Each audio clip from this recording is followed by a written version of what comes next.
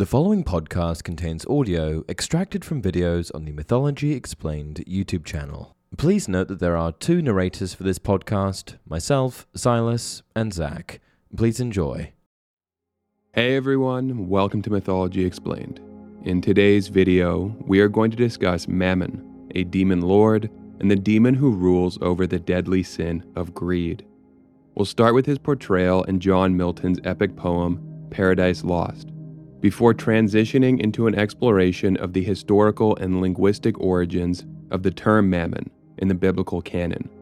We'll investigate how this term evolved from abstraction to personification, from a word denoting greed into a demonic entity, tracing this development from its Aramaic roots, then to Greek, Latin, and English. Following this, we'll examine the teachings on Mammon in the New Testament, specifically the Gospel of Matthew, illuminating how this term was initially used. Finally, we'll delve into notable historical texts that link Mammon to the 7 deadly sins, showing him to be the deadly demon who presides over the deadly sin of greed. Alright, let's get into it. Paradise Lost is an epic poem by John Milton, first published in 1667. This monumental work of literature is hailed as one of the greatest in the English language and is considered one of the crown jewels of the Western canon. It reimagines the biblical story of humanity's fall, portraying the rebellion of Satan and his cohort of fallen angels, their banishment from heaven, and their subsequent schemes to corrupt and ruin mankind. Through its exploration of profound themes such as free will, temptation, the nature of evil, and the consequences of defying the divine, Paradise Lost delves into the complexities of human existence, the nature of God, and the eternal battle between good and evil. Milton's poetic genius paints a vivid picture of the sublime celestial realms, the desolate depths of hell, the untouched beauty of Eden, and the catastrophic consequences of human transgression. The grandeur of his verse, its rich symbolism, and vivid imagery lend depth to the narrative and its underlying themes. In Paradise Lost, Mammon is portrayed as one of the fallen angels who rebelled alongside Satan. He personifies the sin of greed, symbolizing an insatiable yearning for material wealth. Milton describes Mammon as the least erected spirit that fell from heaven, connoting that his gaze and thoughts are directed earthward, preoccupied with material wealth. This focus aligns with a New Testament passage, explored later in the video, asserting that one cannot devote themselves simultaneously to the worship of God and the pursuit of wealth. Thus, by fixating on earthly riches, Mammon neglects the divine realm above, highlighting the mutually exclusive nature of God and greed. Within the fallen angels' assembly in hell, this following their banishment from heaven, Mammon proposes a pragmatic approach. Rather than continuing their fruitless war against God, they should aim to build their own kingdom, free from divine control. This stance differs from Satan's ceaseless ambition to wage war against heaven, emphasizing the diverse ways in which defiance against God can manifest. Redirecting our focus from seminal literary works to biblical canon, the word Mammon, while it does not appear in the Old Testament, is featured in the New Testament, included, in fact, since it was first written in the 1st century AD. The New Testament, when it was originally composed, was primarily written in Koine Greek.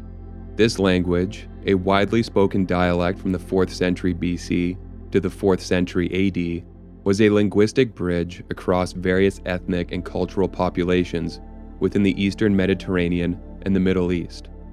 The New Testament's composition in this prevalent dialect notably contributed to the dissemination and receptiveness of Christian teachings across these diverse regions.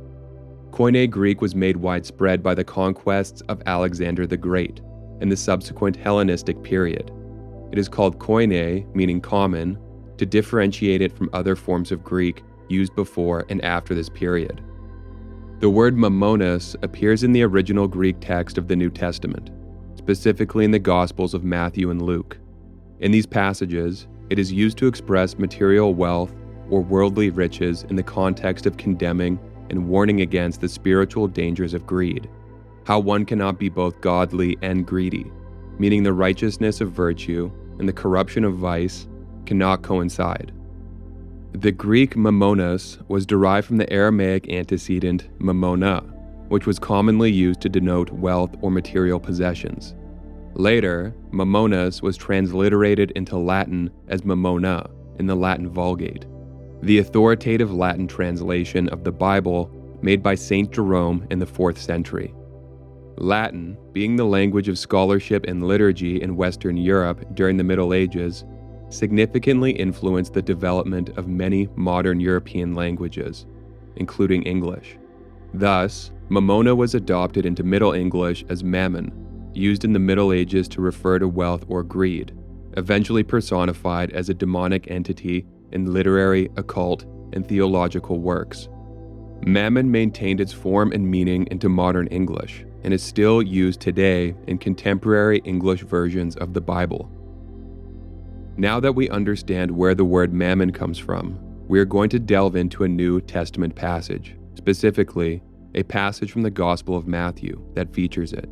This will shed light on how the word was originally used, which, as said, was to denote material wealth or worldly riches. With that done, we'll then see how the concept of mammon evolved over centuries of theological and cultural discourse. The Gospel of Matthew is one of the 4 canonical Gospels in the New Testament of the Christian Bible, traditionally attributed to the Apostle Matthew, a former tax collector who became one of the 12 disciples of Jesus. It presents a detailed account of the life, teachings, ministry, death, and resurrection of Jesus Christ. It emphasizes Jesus' role as the long-awaited Messiah and the fulfillment of Old Testament prophecies. The Gospel highlights Jesus' teachings on moral and ethical principles, including the Sermon on the Mount, the parables, and his interactions with various individuals. It also addresses important theological themes, such as the kingdom of God, faith, forgiveness, and the mission of the disciples. Matthew 6, verse 24 reads, "No one can serve 2 masters. Either you will hate the one and love the other, or you will be devoted to the one and despise the other. You cannot serve both God and mammon." This passage, spoken by Jesus during the Sermon on the Mount, is a proclamation against materialism and the worship of wealth. The passage presents a binary choice between serving God or serving wealth, suggesting that devotion to material possessions diverts and distracts from serving God. The passage and others like it are the foundation for why, in time, Mammon became personified as a demon. This conceptual shift largely occurred during the Middle Ages, influenced by interpretations of biblical texts and the desire to codify and personify sinful behaviors. The Bible does not offer an extensive, detailed doctrine of demons. While there are mentions of demons and demonic possessions in the New Testament, specifically in the Synoptic Gospels, Matthew, Mark, and Luke, and the Book of Acts, these do not elaborate significantly on their nature, hierarchy, or functions. In the Old Testament, references to demonic entities are even scarcer. During the Middle Ages and the early modern period, theologians, church authorities, and lay writers began to compile grimoires, conduct exorcisms, and prosecute witch trials. These activities generated a substantial body of extra-biblical lore about demons, which included the classification of demons, attributing to them specific sins, abilities, and responsibilities. 2 key examples of this phenomenon include the Lantern of Light, a 14th century text that associates 7 demons with the 7 deadly sins, and the 16th century work of Peter Binsfeld, who also classifies demons based on the 7 deadly sins. We will now examine both of these works in greater detail. The Lantern of Light is an anonymous treatise dating from the late Middle Ages, specifically the 15th century. It is noted for being one of the first texts to propose a systematic classification of demons and their associated sins, highlighting a list of 7 demons, each one linked to one of the 7 deadly sins, with Mammon being the demon associated with the sin of greed.